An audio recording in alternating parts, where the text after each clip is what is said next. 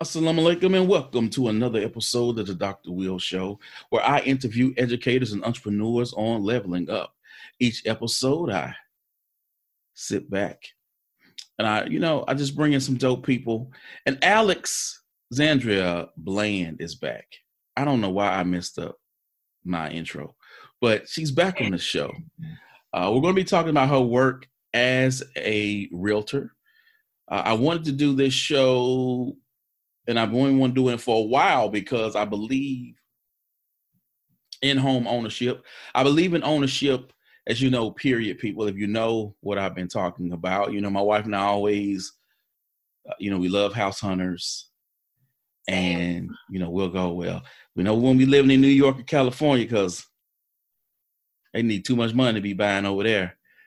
But I love how, Alex is a former teacher, realtor, other things she's doing. But I wanted to bring her on so she could give us the 411 on what does it mean to buy a house? What does that process look like?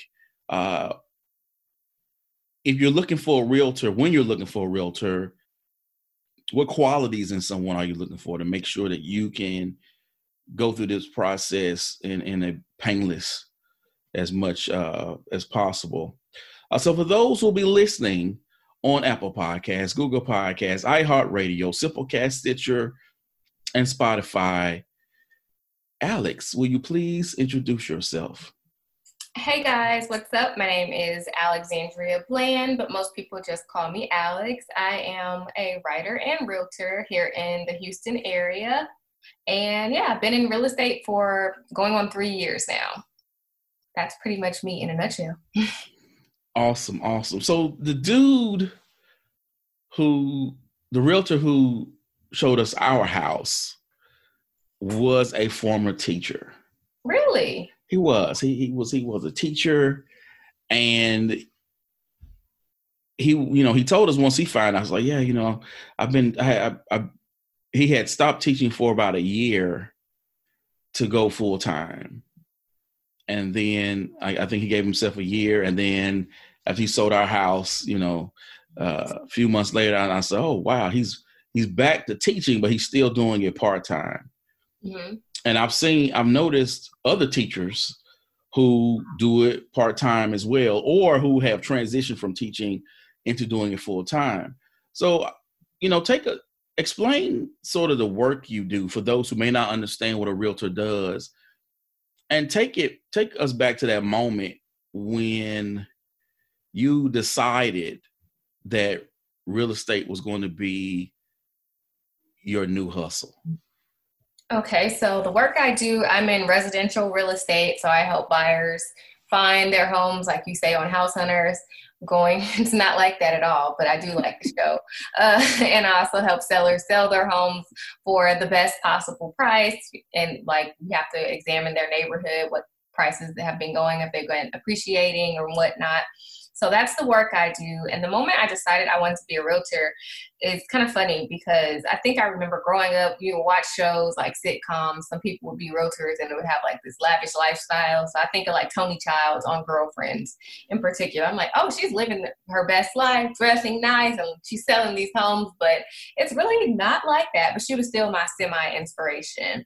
But I've always just liked looking at houses. For example, for passing an open house, I just want to go look in. So I just wanted to learn more about the real estate industry. And I think in my 20s is when I really started taking it serious and examining what do I need to do? What does the test look like? Stuff like that. And when I was teaching and I realized I wanted to retire from the teaching profession, I wanted something with more flexibility.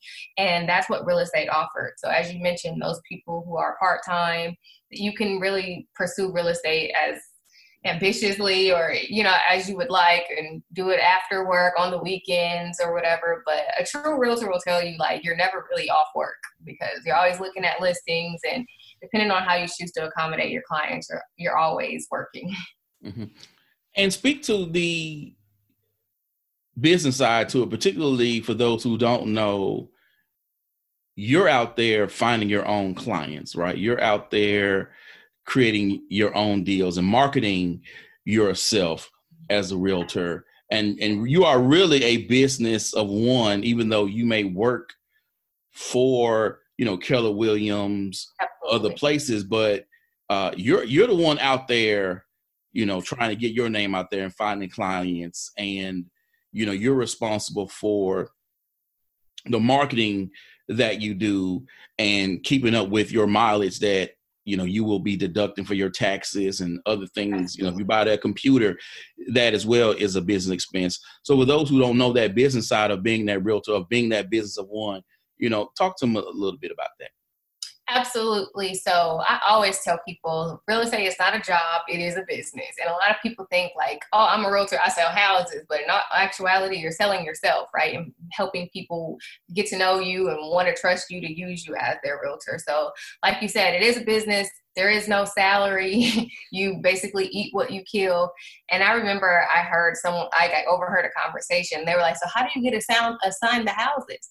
And I'm like, assigned? They don't assign you the houses. You really have to kind of go and find them and, market yourself, or whether you want to farm in a neighborhood. So what that means is you pick a particular neighborhood that you want to be an expert in, or that you are an expert in, and you basically market to those people only. And if you get leads and stuff like that from that particular outreach, then that's how you get, quote unquote, assigned your houses if people choose to utilize you as a realtor. Mm-hmm. So business wise, it is 100% marketing yourself. It's a hustle for sure. Going out there, following up with clients, because it's definitely the most difficult job I've ever had, because it requires me to be 100% responsible for what I do, as opposed to having a manager give me tips and guidelines. Mm. And how does the realtor decide sort of that market and customer base they want to go after, right? So Kiana Watson, who is a very famous realtor in Atlanta, says that, some people, they go after the $1 million listings. That's who they want to work for. Others want to do X, Y, and Z. She says she does it all because she says she got to eat. Absolutely. And I love that. Right. So there's only so many people who are going to be in that 6-figure range, when there could be that individual, that couple that got $150,000 to pay for a house. But guess what? She's like, I'm going to sell that house, or I'm going to buy that, get them to purchase a house, because each sale is still a check. So Absolutely. How does someone determine, I guess, what is going to be that market they go after? Well, it really is just like what you choose, right? So essentially it's my first year in real estate. Oh, I would love to sell $1 million house, but am I an expert in that market? Absolutely not, right? I can look up comps. Sure, I have the software, but you really have to develop an expertise to the point where clients will trust you with $1 million investment or purchase that they're making. So you may have to start lower, and eventually I do want to specialize in luxury real estate, but that doesn't mean I won't, like you say, help first-time home buyers with on the lower end of the budget or whatever. So you can pick who you want, but in all actuality, it really is just like you networking, meeting people, and going out there and making yourself visible to whatever audience you want. Mm-hmm. So I was in my 40s before I bought a house. I just never wanted to have one. My pops has a house, and he was like, yo, you need to get a house, you get a house. And I was like, man, I don't even bother with no house, man. I don't even bother with yard work and home repairs and other stuff that when we had the nice duplex apartment, we never had to worry about. And I bring it up to ask you, when will someone know that it's time to buy a house? And when they're looking for that realtor, what qualifications should they look for in someone? Well, when does someone know it's the right time? You just said you waited till your 40s, right? But then we got these people online like, I just bought my first place at the age of 25, So it really is when you want to, right? And when you can afford to make that investment, not only with finances, but with your time and doing the maintenance. And can you be responsible? So I know for a fact, if I would have bought a house at 23, my pipes would have been messed up. The roof would have never got tended. You know what I mean? So you may want to invest, have investment properties or get a duplex, live in one and get income from the other portion of it. You might just be tired of paying rent or your rent going up every month. You might need more space than you can't afford to rent a large space. But if you buy, your mortgage will be cheaper than your rent, right? It really is client specific.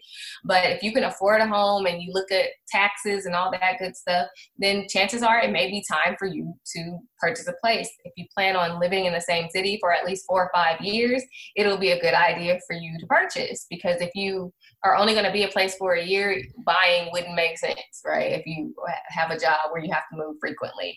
There are plenty of like rental properties that increase your rent by 5, 6, 7% every year. If you don't want to keep having those living expenses increase, then it might be a good idea for you to purchase instead of rent. So yeah, it really is customer specific. And as far as, what qualities to look for in a realtor, honestly, it's a very relationship oriented business. So you want to look for someone you can trust. You see them helping other people, but it doesn't necessarily mean you have to pick people with the most experience. Because I think a lot of people, they choose to avoid their family members who are realtors. And I think it's really because they just don't want their family members to know their business as far as the budget or how much and da-da-da-da-da. But if a realtor can look up how much you pay for your house, they have it in the system. So you do want to support those, but just if you see them working hard, grinding, so someone you feel comfortable with and you trust, that's what you look for in a realtor. Mm-hmm. So when someone is looking for a house, what should they prioritize? And like I said, my wife and I, we watch all of those. We HGTV fanatics. And sometimes when I'm watching and I see someone said, the husband may say, I'm looking for a starter home. And the wife will be like, I'm looking for a forever home.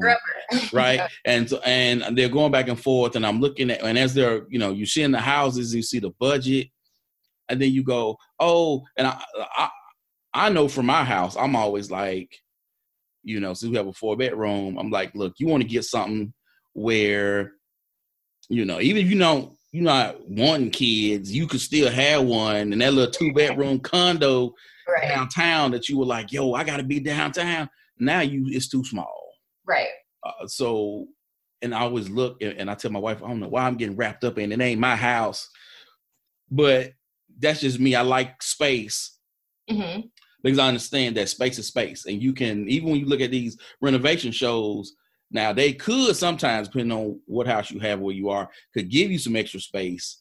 Right. But space is something that it is what it is in terms of your footprint. So should people value space? Is it the location? Is it the school system? Is it the commute?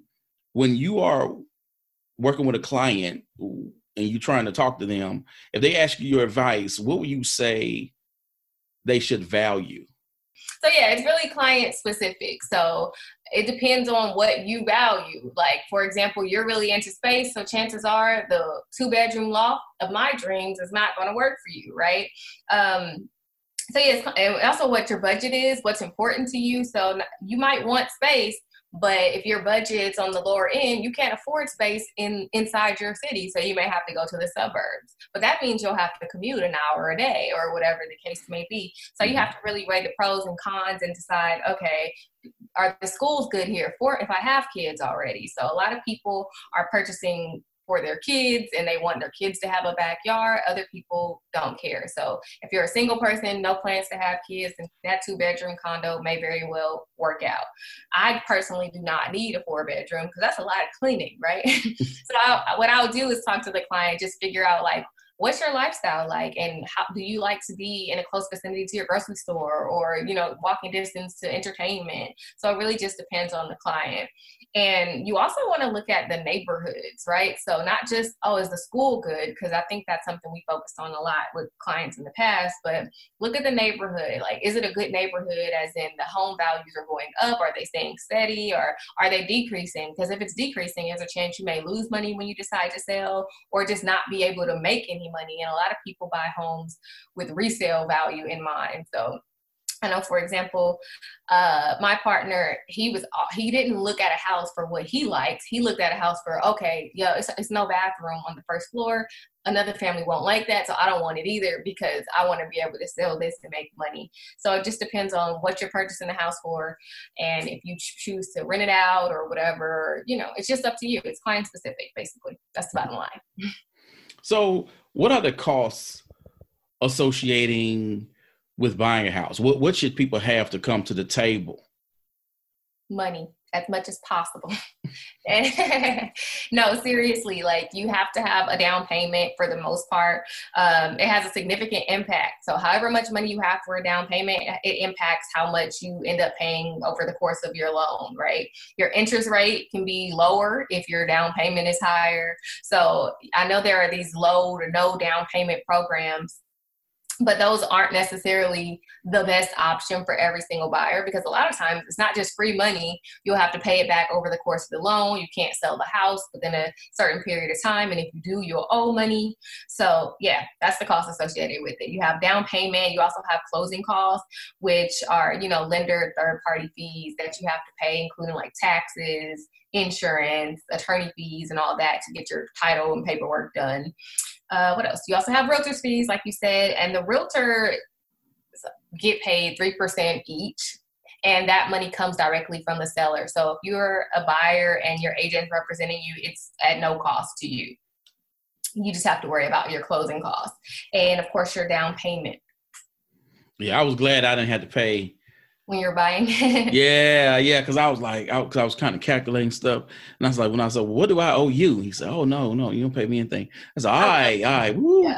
Yeah, I love representing buyers because they're like, oh, so you're really just helping me. Yeah, I'm just looking out for you to make sure we get this house at an affordable price or at the best possible price. And we're going in with a competitive offer so that you can get the house that you like, essentially. So it's a little more difficult to represent sellers because they want to get the most money they can. But, that's where a good realtor comes in. You negotiate and figure out what's great by looking at comps and things of that nature. So we got an FHA in which we had to pay 3.5% down. Mm-hmm. When someone is like, okay, I'm ready to go to house, and then they have to go to their bank or, a mortgage company, I know they're, if you will, just kind of go into a couple of the various home loan products out there. And how should someone go about deciding which one is better for them? Because, they could sit down and there could be various options for themselves, but you need to choose the right one. Because you just mentioned earlier, there's some you get where you got to stay there 5 years or whatever. And because if you don't, you'll have to pay it back. Right. Yeah, so that's for like some of the down payment or no down payment assistance programs. But the loan products that are available, like you mentioned, the most popular one of the easiest types to get is your FHA loan. You qualify for it with the low down payment. Like you said, you can go 3.5% or whatever, and you don't have to have perfect credit. So borrowers can do that. And if you have less than a 580 credit score, you have to pay like 10% down as opposed to that 3.5, excuse me. And also borrowers can get the FHA loan if they at 580 or above, but the higher your credit score, the better chances that your interest rate will be low. So just because 580 is the minimum doesn't mean as soon as you hit 579, you're like, let me start home hunting because it's coming, So definitely want to try to make sure your credit's the best as it can be. You also have your VA loans, which are for veterans and service members, and they don't have to pay any down payment at all. And you also have your conventional loans. They have lower interest rates. And but the conventional loan, the lender is at risk if you default. So your VA and your FHA loans, like they're government backed. So like if you can't pay and whatnot, the government can kind of help toward that. But conventional loans like Bank of America, let's say you get one with them, like if you default, Bank of America is in charge of that house. So that's why you have to pay more down. So ideally you want to pay at least 10%. But you have to pay 20% down for a conventional loan if you want to avoid paying PMI, which is private mortgage insurance. Yes. And that is wrapped up into the mortgage payment. So We were cool. We got a great interest rate too, people's fan. Really?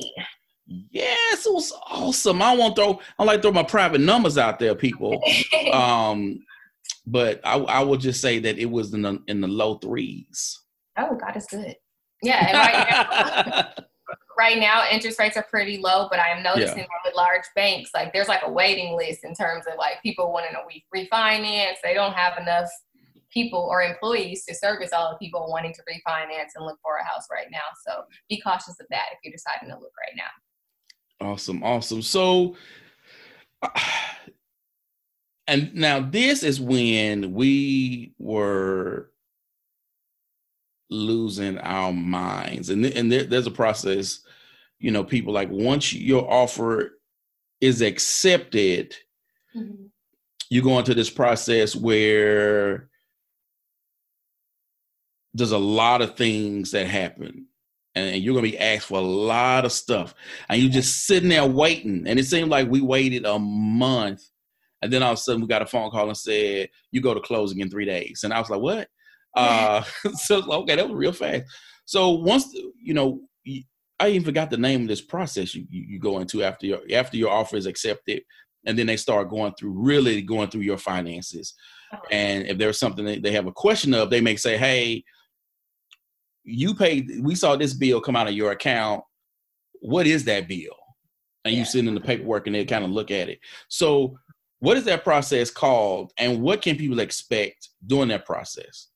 The underwriting process is when like your loan officer, they forward all your information, because a lot of times people in the past, they'll try to put it like an edited paycheck stub or pretend that they make more money than they actually do. But they look at your bank statements from months back or whatever, from a couple months back, just to see if you can actually afford the house you're agreeing to buy.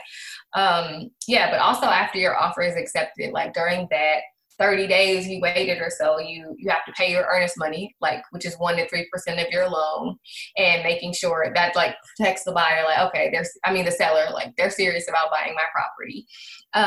So after the option period, you have to make sure you have your inspection, so making sure like the house is nice and there's nothing serious that needs to be done. If so, that gives you the opportunity to say, hey, we need $1,000 back because the roof needs this, and you guys can negotiate. And if they choose not to, then you can pull out of the loan with no penalty. And so after that, you have your appraisal that lenders require to find out that you're not paying more than the house is actually worth. And if you do choose to do that, for example, you want to come in with this competitive offer and pay $500,000 for a house that's really only worth $460,000, then and the buyer doesn't want to come down, the seller doesn't want to come down, then you are going to be responsible for that additional money in cash or directly to the buyer. Your lender is not going to pay more than they believe the house is worth. So throughout the underwriting process, you got your appraisal, you got your inspections. Toward the end, you got your walkthroughs. And then, of course, you have your favorite day, which is closing day, when you get your key and you move in. No doubt. And our mortgage person was like, all right, don't do any unnecessary spending, like where your account is right here. And we had an account that every month, money would flow in, boom, boom, boom. She was like, see this? Don't you touch this, because they're going to be looking at that. Let that money sit right there. And I was just like, oh my gosh, because the money just kept growing and growing and growing and growing. And I couldn't touch any of it. So she's like, don't touch this money. Don't do any unnecessary spending. Do not apply for any more credit whatsoever. Once this thing is over, you do whatever you want to do. But right now, you make sure that everything stays the same. Don't touch anything. Right. You don't want any hits on your credit report, because that can drop your score and you won't qualify for the loan that you're, approved for anymore. You also want to make sure that income, like she said, stays there. You rather have too much money than not enough, because they're like, okay, if this much money is going out a month, how can they pay for this mortgage if they happen to be without income for a month or whatever the case may be? So that's very wise. A lot of people think they can shop for a house and a car at the same time. Buy the house first and then go looking for the car, because a car is going to ding your credit report, and then you may not qualify for your home anymore. Mm-hmm. So now I want to ask you about what makes someone a really good realtor. And, like I said, I have seen, yourself, the guy who sold us our house. And I've seen a lot of educators who, this is something they do on the full time in the summer, and during the school year, it's part time for them. Right. So what skills make someone a really good realtor, and what skills in particular that educators have that are transferable to them becoming a successful realtor? That's a good question. So for sure, a good realtor has to be organized, and they have to be effective communicators. And I think that a lot of educators automatically have that communication down because we're used to talking to groups of people, and we're not necessarily shy about that. So whether you're an introvert or extrovert, it doesn't matter, as long as when it's time to communicate, you're like comfortable saying things and getting it out, making sure the information is clear. It does help to be outgoing and have the ability to showcase your personality. So that's a good skill. Marketing is a skill that you need if you want to market yourself. But if you're not good at that, then you just have to have the desire and ability to pay someone who can help you. Because a lot of times you get word of mouth recommendations, but if you don't have the network yet, it's going to be you putting yourself out there to be seen, and marketing helps with that. You also have to have good relationship building skills and being able to network. You can't be shy, because a lot of times some people like cold call and like, hey, my name's Alex, and are you looking for a rental or whatever? What else? You have to just be a hustler, or just have that self-motivation and determination to really go out there and try, because work will not come to you. You have to go find it. So those are some important skills. But I do want to point out that like a lot of the realtors like I admire, I'm not a top producer yet. So I'm still adding skills and learning every day. Just actually have a desire to know whatever area you work in, whether it be reading the newspaper or just browsing the market every single day. So a good realtor is someone who's always learning, because cities are ever changing. So those are important skills to have. It's all right. That's all right, educators. I'm telling you, I'm all about that, creating multiple streams of income around here. So before we go, what is your advice to those individuals who want to buy a home, but they're gun shy, right? They've heard a lot of scary things about purchasing a home. And when I tell people, buying a house, in my opinion, from my experience, has been the easiest part of the game. It's been the cheapest part of the game. It's when you get the house. Mm-hmm. And, now you're paying Terminex versus you didn't pay that when you when you were doing an apartment, so you got to get, you're getting your Terminex coming in. You got to, not only with the quarterly sprays, but termite protection. I never even crossed my mind about termite until I got to the house. Or you're paying for homeowners insurance. I know some people don't even do that, but let me tell you something, folks. You better get that homeowners. Well, homeowner insurance is going to be a part of your mortgage, but your warranty. You better get that, folks, because refrigerators, have you seen some prices of refrigerators out there? It's no joke. My friend just bought one. Her refrigerator was $2,000. And she got it. It was super fancy, little black stainless steel, whatever. And it wouldn't get cold. And so all her food's going bad. And it's super funny because she got it from Best Buy. And the stores had closed down because of COVID-19 and all this. So now she's like, I need a refrigerator. She's banging on the door. And yeah, essentially the refrigerator was on demo mode from being in the store. So figured it out, but the food was bad. But yeah, so appliances are super expensive. And once you get in the house, things are way more complicated than the actual buying process. You're right. Yes, ma'am. So that's why I'm like, it's a whole new ordeal, like even once you get in the house. So for those people who, like myself, they watch the House Hunters, they get excited, or they've reached that level of, I'm ready to make an investment, right? Or like you mentioned earlier, someone can, you could be paying $925 right now for that house you're renting or that apartment you're renting, and the mortgage, and they tell you next year it's going to be $975, and the next year after that it could be $125, right? So you don't control that, you don't own that, you just every year. So for those that they're ready, well, for whatever reason they're ready, what do you say to them to get over that hump? Especially if they're like, I want to do it, but I don't know. I done heard about money pit houses. I done heard all this stuff, and they really uncomfortable with following through? That's a tough one because I always say it's not my job to persuade or convince somebody to buy a house, because that's how you end up with buyer's remorse, right? So I want to work with people who for sure know they're ready to start the process. So the best advice I can give to them is, just sit down, write down a list of things you like about renting and don't like, and the ideals of you owning a home. So if you don't want to mow the lawn, then you have to remember that's going to be an additional expense for me. So can I really afford that on top of this mortgage? So the best advice I can give to someone who wants to buy a house is to really assess why you want to buy and if you're truly ready. So I had a real conversation with a client in March, so last month. Dang, it's really April already. This year is going by. But yeah, so she discovered that she wanted to buy a house for all the wrong reasons. So she was ready. She had been saving money, like everything's great. She's also a teacher, so she had, the income stability. It really wasn't an issue. But she prayed on it and realized that she only wanted a house for aesthetics, for what other people would see and say, but she knows she didn't want to mow the lawn. She didn't want to pay anybody to mow the lawn. Renting's easy for her. She doesn't really have an issue with her rent payment.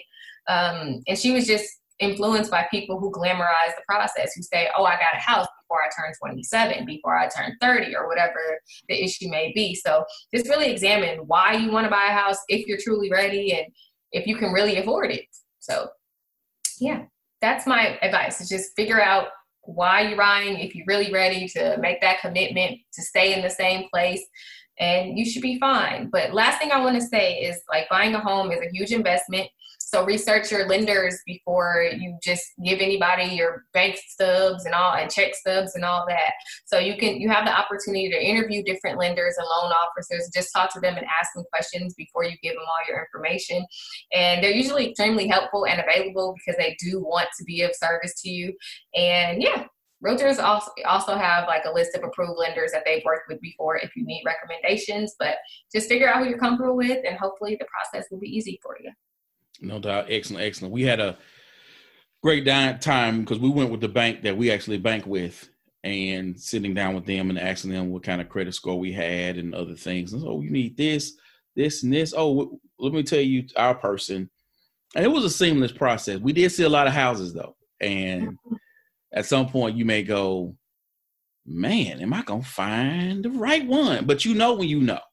You do. And you walk in and you feel like I have a friend who was looking for a house, and we go, and she didn't even want to see this house, but she didn't like how it looked on the outside, but on the inside, it was everything she wanted, So eventually she's like, okay, I'm just going to paint the exterior, and I got my house. It has everything I want. So don't just be so consumed with the cosmetic stuff, because you can easily paint something or change the floors out. So I think a lot of people get so caught up with seeing we need white subway tiles because that's hot right now, when you can really make a house what you want it to be if you just save up enough money to make small changes over time. So the first house we ever got, it had carpet everywhere. I never wanted that. We ended up, my back was hurting for weeks, but we changed our own floor. And so over time, you can really make a house what you want it to be. And that is a huge pro, considering when it comes to rental properties, you can barely hang pictures up on the wall without feeling guilty, So it really just depends on you. No, and that's what we've been doing. Just every year we find something that we're going to do. Mm-hmm. We go ahead and get it done, and we're like, wow.